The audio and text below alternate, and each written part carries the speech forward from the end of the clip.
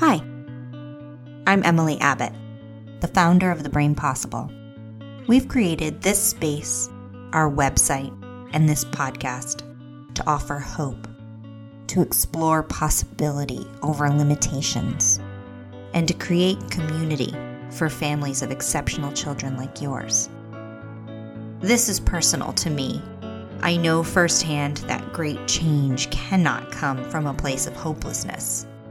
My son Carter's life taught me to run full steam ahead in the opposite direction of limitations and never to be's. In this work, we know we are not providing one specific solution to one specific problem. We're doing something more, moving toward a transformation of spirit. And we try to spread that message, one connection at a time. Here, on this podcast, we'll begin another. We're so happy that you're taking this journey with us.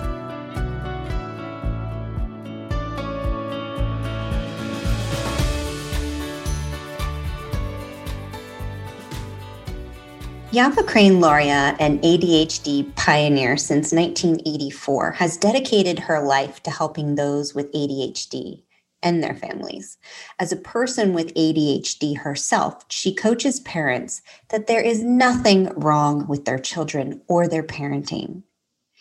At The Brain Possible, we strongly resonate with this message. Yafa is the author of How to Train Your Parents in 6.5 Days and the Amazon Kindle bestseller, Getting Schooled, 102 practical tips for parents, teachers, counselors, and students about living and learning with ADHD.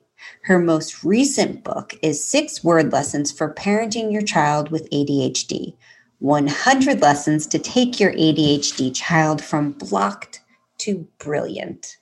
In today's chat, we'll uncover some of those lessons and learn all we can from Yafa. Let's get started. Well, welcome, Yafa. It's so wonderful to have you here on the Brain Possible podcast. Can you talk a little bit about your ADHD and what your journey has been like to start? Yeah, absolutely. So when I was a kid, my mother told me I first got in trouble at age 2.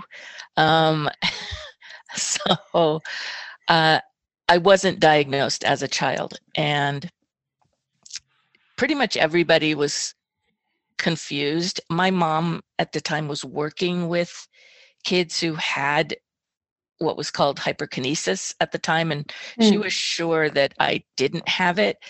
So I was sort of treated like a lot of undiagnosed kids and adults are, as, this is Yafa. This is something in her that's not right. And maybe it's a behavior problem, or maybe it's a, willfulness or stubbornness or defiance. And so I was treated as a child who was defiant, when that's not what I was going for at all. I was trying to be good. Yeah. So elementary school was an alternative school, but I was more alternative than the alternative school. And then I went to public school, and I loved it because everything was very clear. In the alternative school, you had choices, but then you could do them wrong for some reason. But in the public school, it was very, very clear cut what you were supposed to do, and everybody was doing the same thing. So I felt a lot more, I felt like I belonged more and like I really understood things. So, and I did well in public school. I can't say that school is not my challenge. I had more social challenges that were really difficult,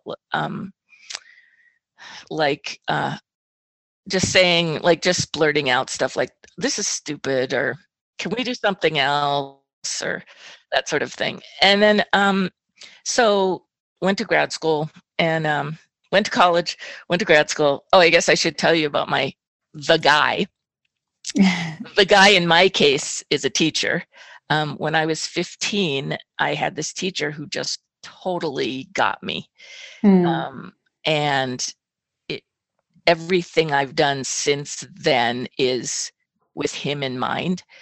Because I wanted to be like him. Like, how do you reach somebody who everybody thinks is just trying to cause trouble? And so those kids are my kids, like I totally get where they're coming from, because a lot of times we're just extra curious, or we just want to feel like we belong and we're not sure how to do that. So he really changed things. He really changed things for me. And so I went to college, went to grad school. And after I got my first master's degree, I was in therapy, and the therapist said, I think you might have, it was called minimal brain dysfunction at the time, not ADHD. Wow. And I was like, minimal brain, that's a horrible name. I clung on to the word minimal. So, because I was like, obviously, I had a master's degree. So obviously I wasn't, struggling in school. That wasn't where it was, but it really made me feel like, oh, this isn't me. This is a glitch that I have. And because I thought it was like a personality or character defect. And I really thought there was anything I can do about it, because I tried. I had a history of starting the school day saying, I am not going to get into trouble. Oh. And then, I'm going to be good today. Nobody's going to notice me today. Oh, and then, I don't know, like a couple hours later, they're like, you're staying in for recess. And I'm like, how did I get from here to here? I have no idea. And so I really thought I was just like, I'm uncontrollable, which is what I was told. So, so I worked really hard to try to control myself. And then I got this diagnosis, and I was like, oh, this explains so much. And it was really a huge relief. So that was my up to then. And then I decided, well, like I said, I get those kids. Those are my kids. Those are my people. So I'm just going to focus on them. And knowing that they could be in lower level classes because their genius, let's say, is not recognized. They're not teaching to their strengths. Or they could be in honors classes like I was. So it wasn't a matter of the level of education that I was teaching or the age group, but just how do I make a classroom accessible to as many people as possible? And so I was definitely given some interesting classes, I have to say, but my goal is to really love those kids and make them, like, give them opportunities to feel really good about themselves. Yeah, confidence. Right, because they didn't have a lot of that. Mm-hmm. So getting in trouble all the time and feeling just like, why don't I fit in anywhere? Yeah, exactly. Yeah. So it's really funny. Like, someone will go, but I have ADHD, and I'll be like, cool, I have it too. And they're like, what? Like, you do? And then after teaching, I started doing counseling, and usually I was school counseling, and usually I was given the kids that were called at risk. And that could be anything. It could be something going on in their homes that made them, like a parent dying, alcoholism, a house burned down. I mean, there's lots of reasons that a kid could be sort of, on edge and just not functioning well. And those are the kids that I get. And those are the kids that I love kids, but man, I love those ones that are just misunderstood, because it's just nice to be able to, like, see that gleam in their eye when they're like, oh, that's exactly what I'm trying to say, or that's exactly how I feel. Yeah. That's really special for someone to have someone like you. I mean, it's, I don't know if there's like quality control, but to have your unique person as the counselor for someone coming in there, those children are fortunate. Yeah. Well, it's not something that I could have predicted because even though I was smart, it was one of those, okay, you're smart. But as a girl or a woman back then, I could do the exact same thing as a guy and get kicked out, so it was basically like, you aren't gonna make it at work because you don't fit within that mold. Right. I don't fit within the mold. You could be smart, but people don't understand you anyway. And, almost like you're too smart. And so it was just, oh my gosh. So how did ADHD impact your career in education? It didn't much, except that I did change the way I was teaching to be more heart focused and brain focused.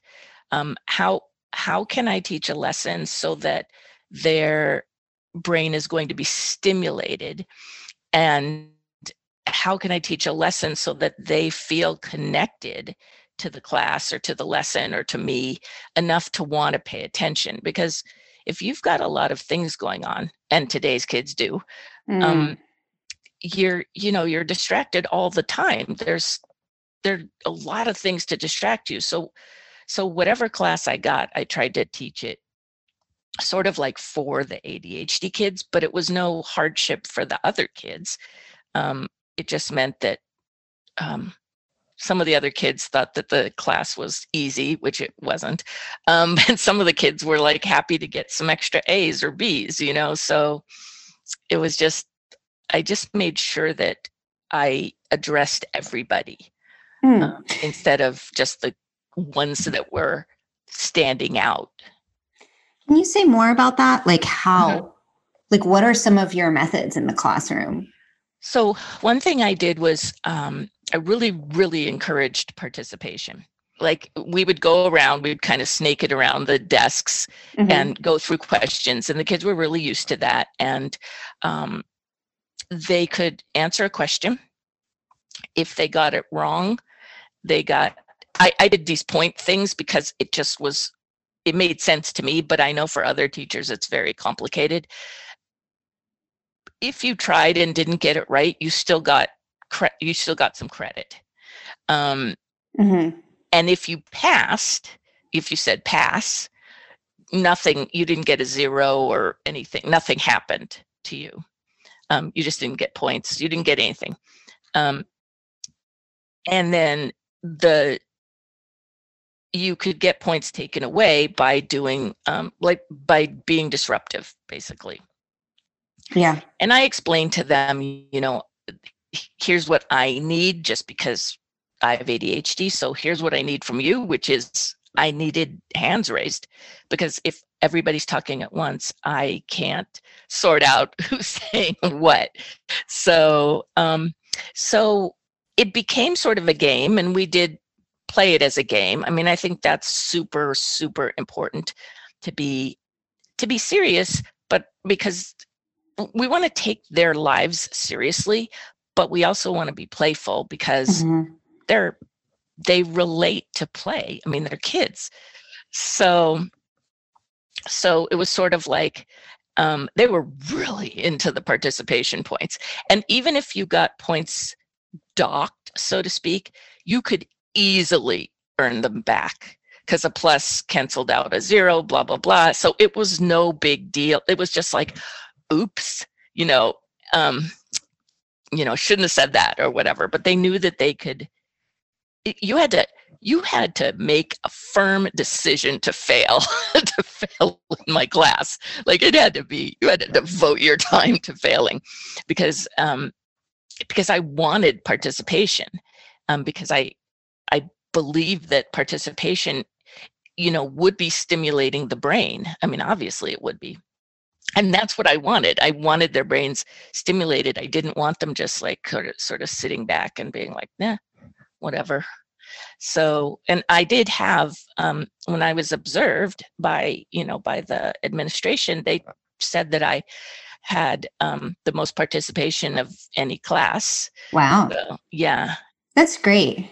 So that was great for you to be able to listen to them one at a time by raising their hand, but also, well, one, I think explaining to kids that that's why you want them to do it that way helps them to like understand that that's helpful for a lot, you and other people that they will encounter.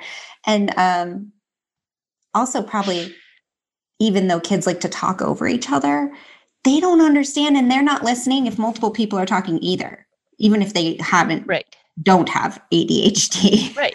You just can't really listen to multiple conversations at once. Yeah. Okay. So you say that your brain is your favorite thing about yourself. What has this mindset done for you? Can you share about that more? Yeah, sure. So I think sort of conventional wisdom says that something's wrong with our brain. Those of us that have ADHD, there's something wrong.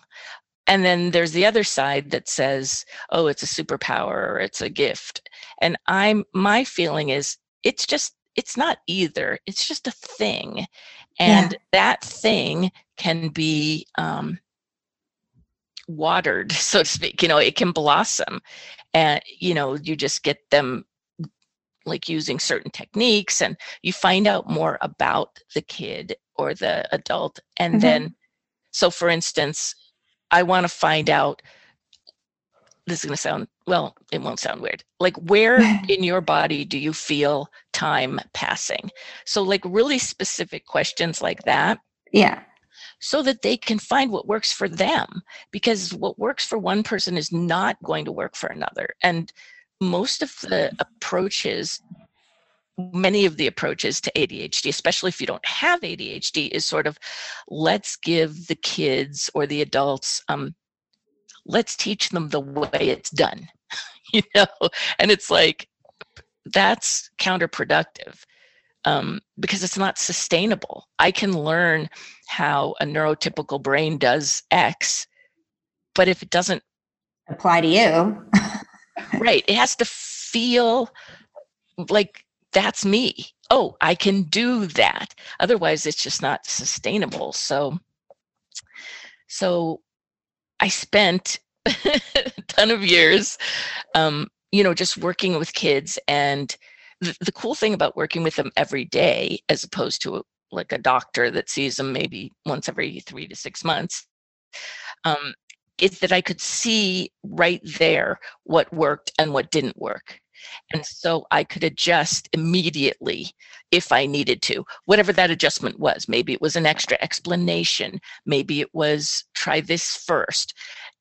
With a doctor, you tend to have to, call in and say, I don't think the pills are working, kind of thing. Or can I raise them? And, there's some delayed involvement and response. Yeah, totally. So the cool thing about being a teacher was I really got to see how brains change. And so once I get that brains can change, like the sky's the limit. So, yeah. I really like that about, it's almost like taking the stigma away from a label, because it's not that it's a gift and it's not that it's a deficit. Really, even though we call it that. I know it's in the name, but we're going to ignore that. Yeah, but it applies to not just ADHD and ADD, but all the neurological diagnoses that parents who listen to this podcast are dealing with. And I think labels have a purpose in like helping you to maybe guide certain treatments or to help start navigating, like giving you a map maybe or an explanation. But beyond that, you don't want to get stuck in it. Right. And I think that also people don't realize that those of us with not neurotypical brains, it's just so funny how everybody wants us to act like somebody who's neurotypical, when if you think of a bell curve, neurotypical is right in the middle. So basically, I feel like I'm like ahead of the middle, but you want to push me back to the middle kind of thing. Yeah. Because I've been given an outlook on life and a way to process information and generate information that is unique.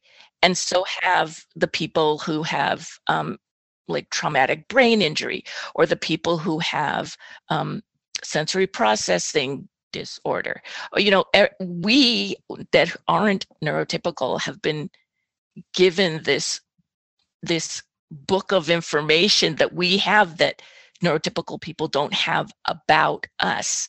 So it's sort of like, here, read my book. Not literally a book, but, you know, get to know me, because we can teach you stuff, not just about us, but about how thinking works, how the world works, how people perceive each other, you know. So it's really important that we be included.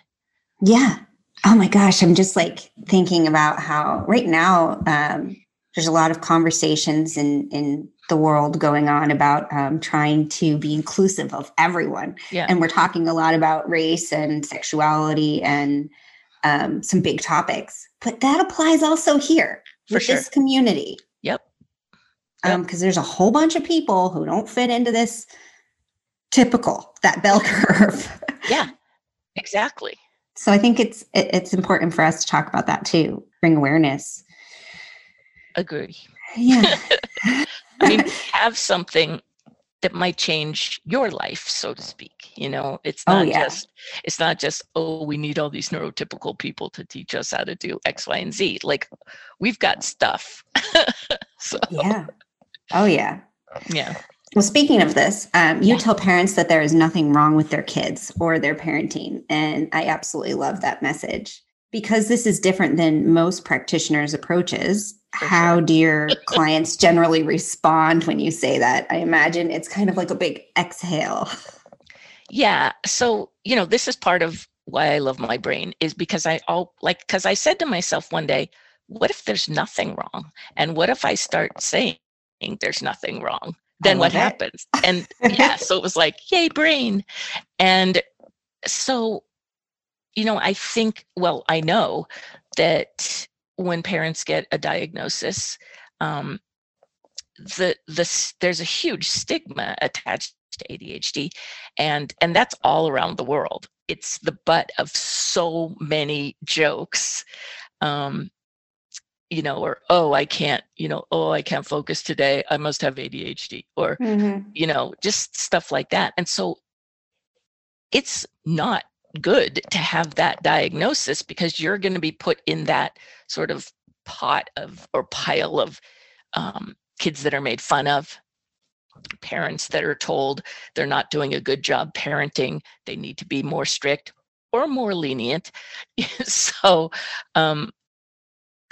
I want to, So I want to just back up and go, okay, let's start in the place where we say nothing's wrong. And like everybody else, it's what we need is to learn. And there was the teacher mindset also. It's not about changing who you are. It's about learning new skills. I'm not going to take away anything that you are, but I also want to make sure that you're connecting with the world, connecting with your family, connecting with your kids, because that's the most important thing.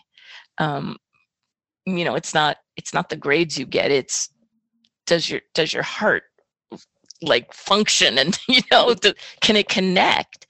Yeah. Are you thriving? Exactly. And so, so parents are absolutely relieved. And I have stories about, like sometimes they'll say, I don't know what I'm doing wrong. And it's like, you could be the best parent in the world, not doing anything wrong, but you still need different skills to parent that kid. Yeah. It's a good reminder. Yeah.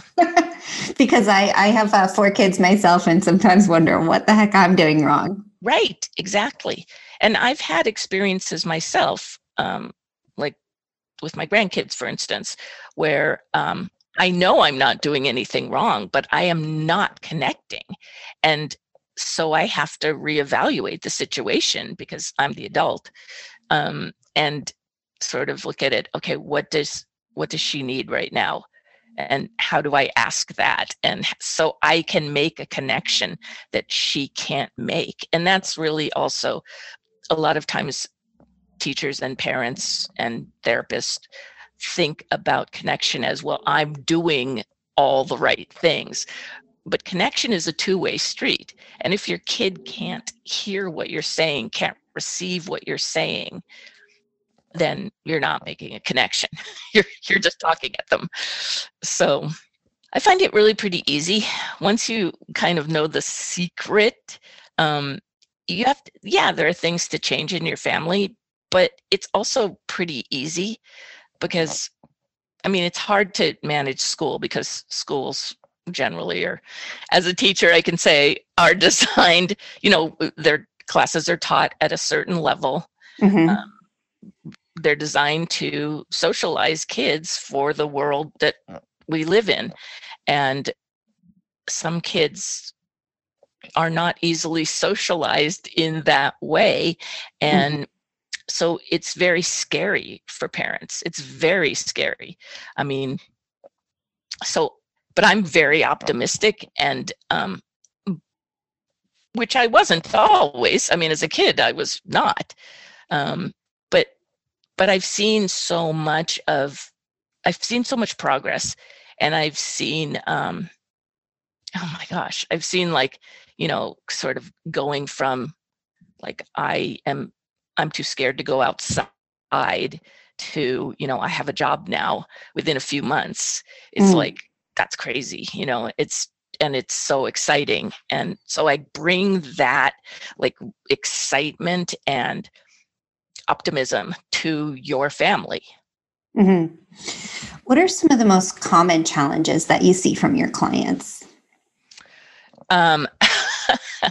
So I'm just laughing because it's like many. Well, it's common, so usually you get something about, I just want him to be motivated to do his schoolwork. And I'd be like, it's not fun to do schoolwork. So let's not worry about him being motivated to do it. Let's just make sure that he can get it done. Forget motivation. Hey, you're speaking to me right now. I think I've said that many times. Exactly. And, and focus, and, parents typically will so will teachers, it's like focus. And, and I'm like, that doesn't work. I mean, that's like telling your pancreas to produce insulin. I mean, it doesn't work just because you command it. And then the other point is they're probably focused, just not on what you want them to focus on. So there's a lot of focus and motivation stuff. There's a lot of behavior. ADHD tends to be seen as, kids with behavior problems, basically. In some of the ways that you said, like blurting things out, maybe saying things that aren't socially acceptable. Could be rudeness. In high school students, I get a lot of parents that say, when I ask for the phone at the end of the day, my child says no, and then walks away. And it's like, and you let him, sort of like, okay, let's just kind of back up here. So a lot of what I do is backing up and making sure that the kid is getting their very essential needs met. A lot of kids with ADHD don't get enough sleep and have sleep issues. Okay. That have to be addressed. They're very important because, a lack of sleep it's going to make your ADD make it worse. Quirks or whatever is going to, it's going to enhance the negative side and not the positive side. Yeah. So, I mean, it's hard to focus when you're tired. So okay. So all that, you just named a whole bunch of top ones. Yeah.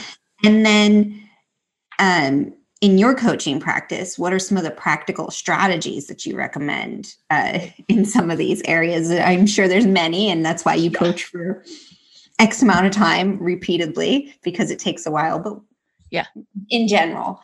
So the way I look at it is I have a lot of strategies. Oh, yeah. And I need to find the ones that fit your kid and your family, because families are unique in so many little ways, including how many times they've moved.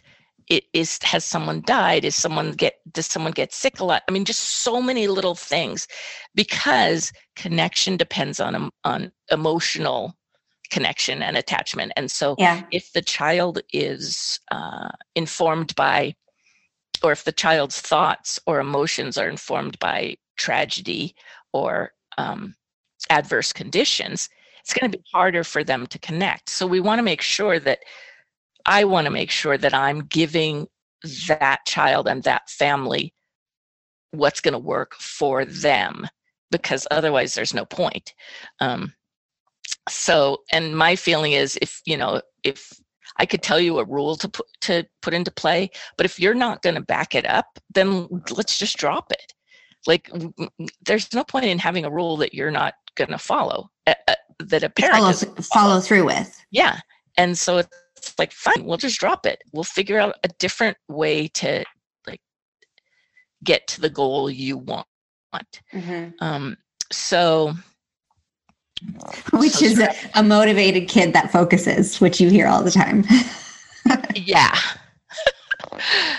So strategies, mostly I'm going to start with how to get connected, if I'm talking to a parent, it's often, I don't find that, like, a lot of parents think, I'm just not doing enough. And what I've found is that most parents are doing too much. They're just trying to take all the information in and apply it and see what works. And, that's a haphazard approach. It's not taking care of, the issue at hand, which is what I want to do, is come in and go, here's the issue, here's where we're going to focus. Let's not do this anymore because blah, blah, blah. Let's not do this anymore because blah, blah, blah. And because if you're doing too many things at once, one, you could lose focus, and two, you don't know what's working. And yes, and it's bringing everything in at a level that's not really a commitment, or it's, well, let me just try this and see what happens. Okay, that didn't work. You try it once, that didn't work. And some things just don't work because you, the parent, is trying to look like the family next door that has the ADHD kid also, or my mother used to teach special ed, so I'm going to ask her what to do. I mean, you have a better chance if that's the situation, but it's still about customizing it to the family. So so I have different suggestions. And they're not hard and fast rules, because, as you will find in some ADHD type publications, because they don't work for everybody. But you could say some kids want to have different places where they do their homework. Some people want to have one place where they do their homework that's just theirs. I usually ask kids, like, where would you feel comfortable doing your homework? And I don't care if it's a closet,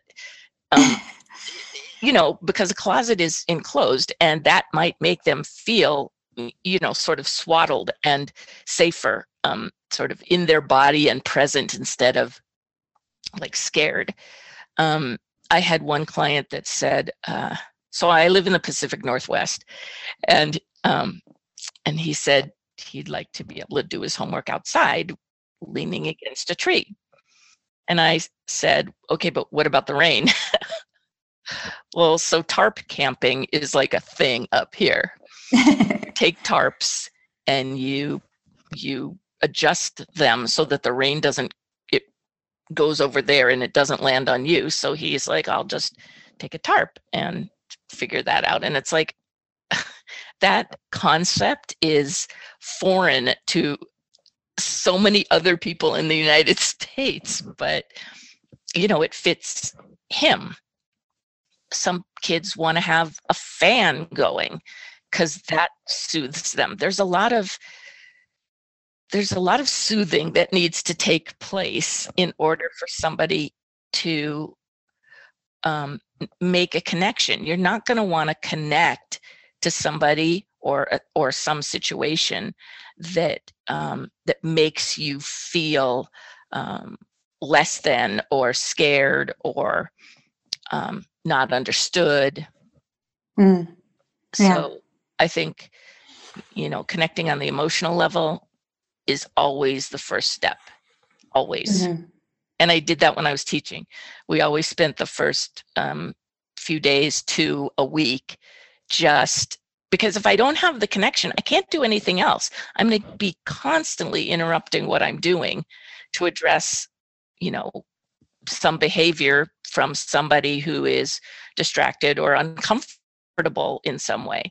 So my job as a teacher or a counselor or a coach is to first create an environment where they can feel comfortable.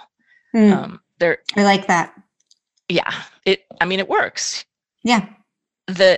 One parent told me she took her kid to a therapist who was an expert at executive function, ADHD type stuff. And her kid didn't. So the first day, the therapist gave the kid a set of activities to practice to build executive function. And like that face you just made.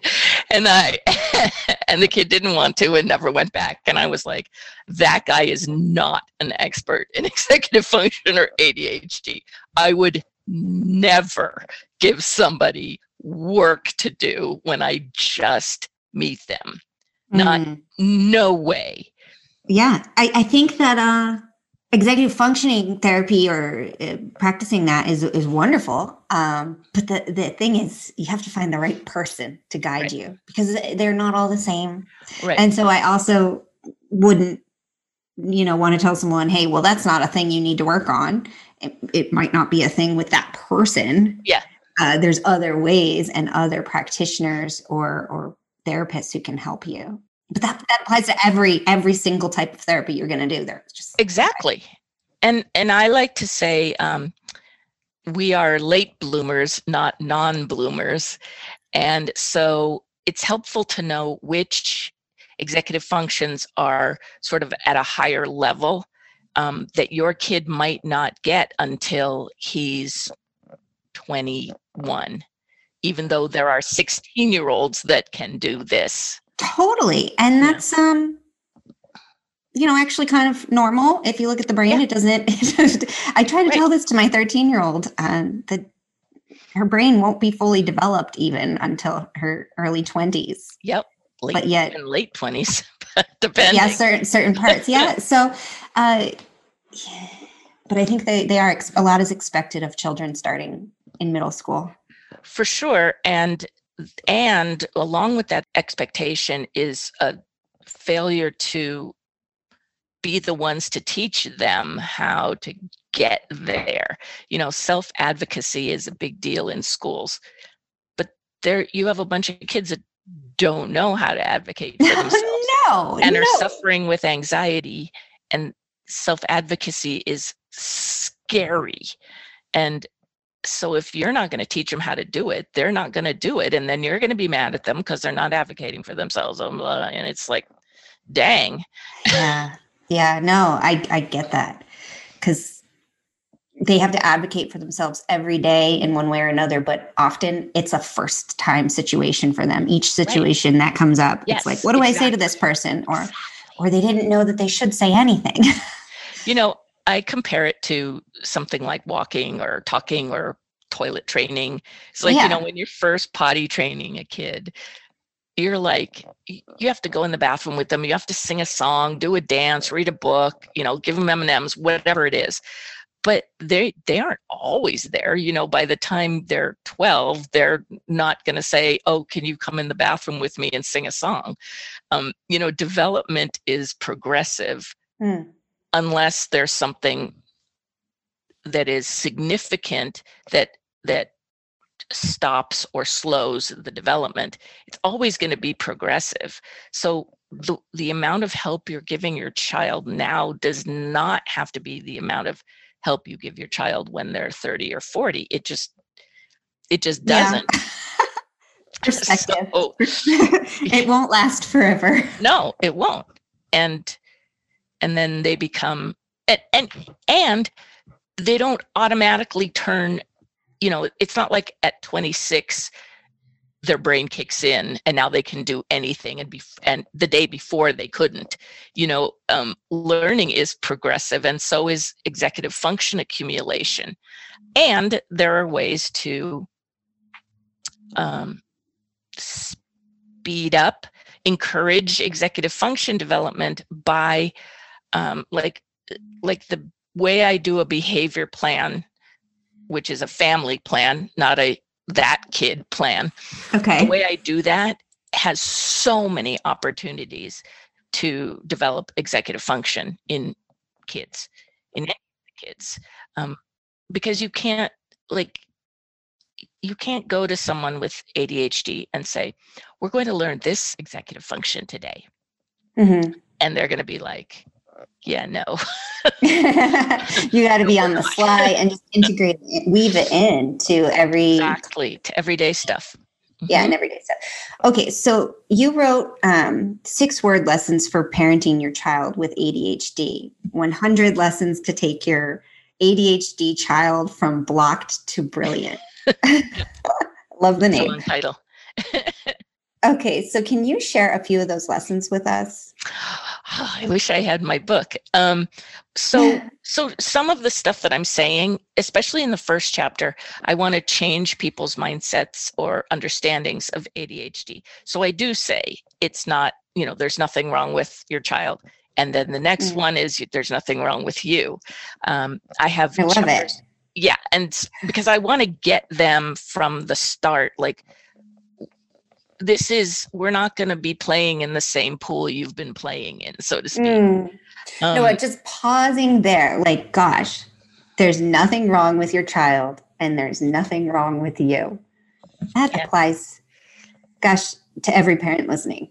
Right. And I mean, yes, there are challenges. I'm not saying there aren't challenges, but to label the challenges as,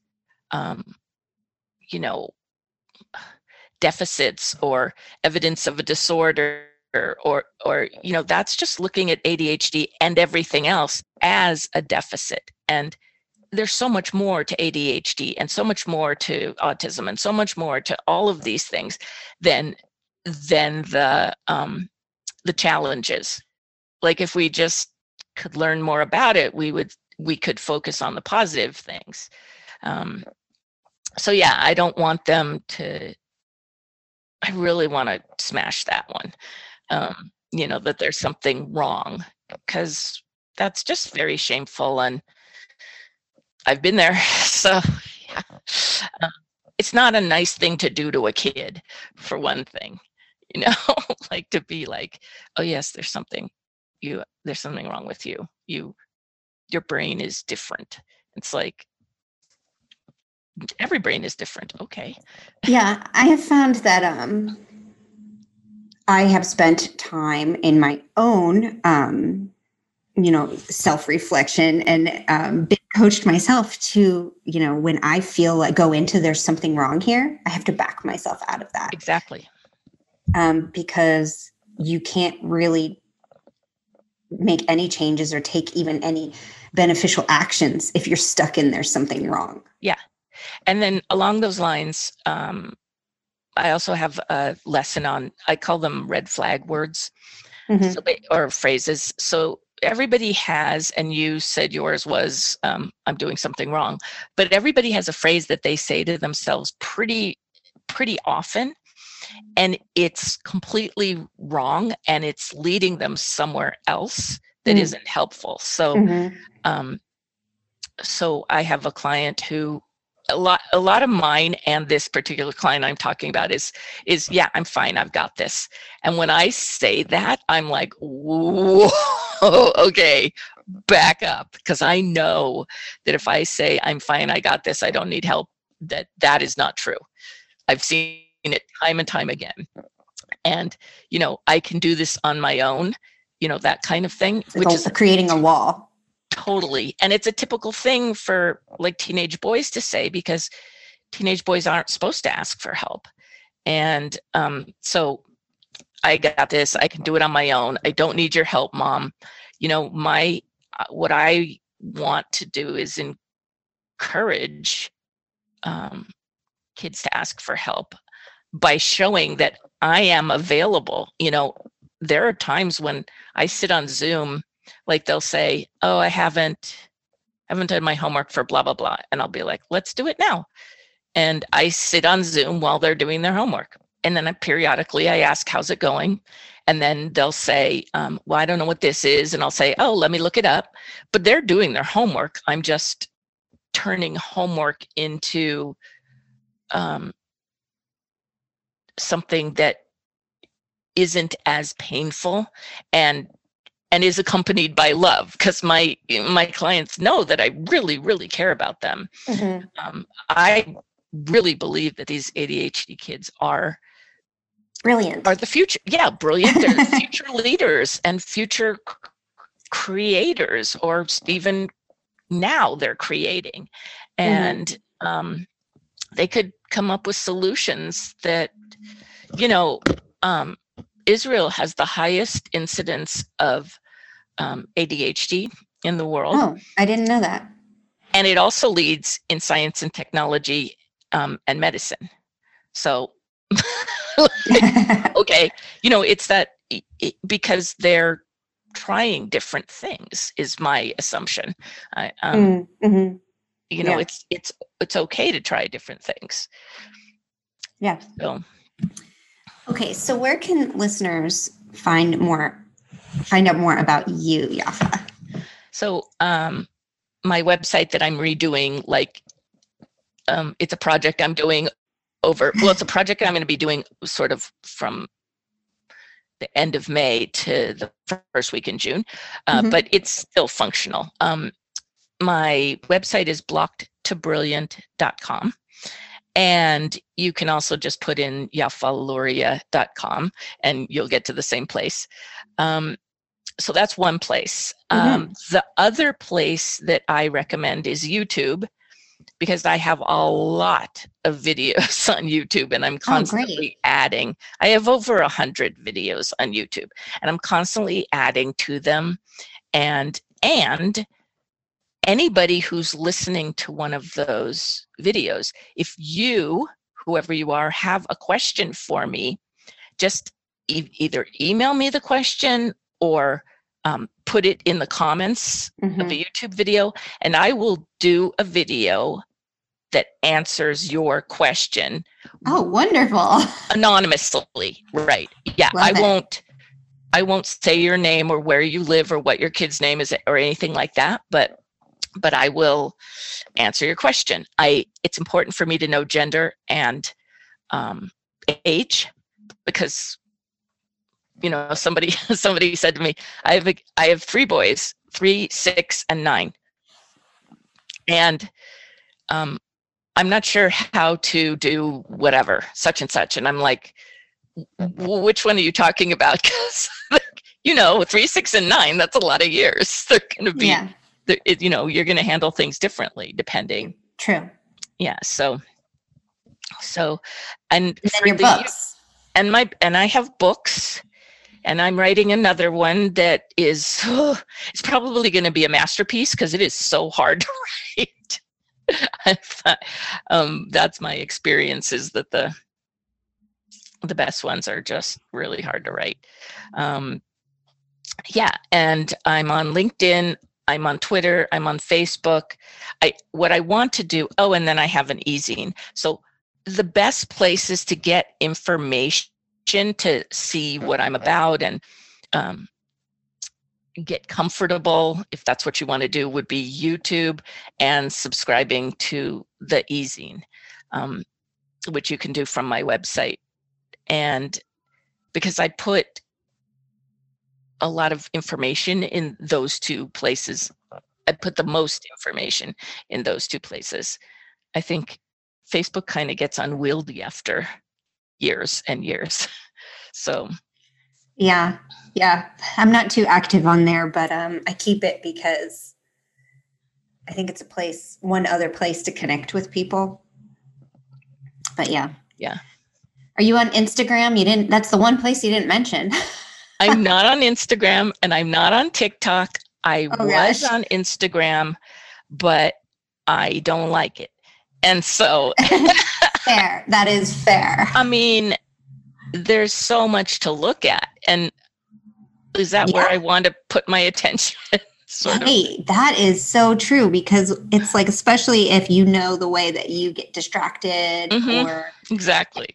All it is one giant distraction for people. Exactly. All these colors. Exactly. Then you find you've been on it for an hour. Colors is like, that's always going to distract me. Yeah. So, exactly. I have to take care of this brain. It's an important thing, and it needs tender, loving care. Yeah, I love it. Well, it has been such a pleasure speaking with you. I want to ask you one last question. Sure. Is there anything else that you would like to share with the Brain Possible community to be complete? I just want to say, don't give up. There is somebody out there, whatever is going on, there is somebody who can help you. And I've seen it so many times that if you just start using your resources to ask around, like, who can I get to help?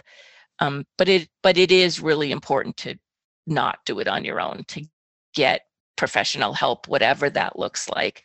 I don't even think we were supposed to do life on our own. So find a friend or a teacher or a mentor or a professional and let them help you. Yeah, I love that. Thank you. Thank you so much. I hope you enjoyed our conversation today and that you learned something new. Do you have a question for Yafa? Let us know how we can be useful in your journey. Email us at info@thebrainpossible.com.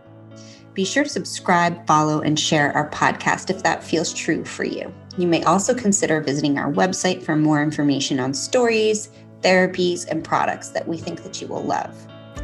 As always, thank you for spending your precious time with us at The Brain Possible.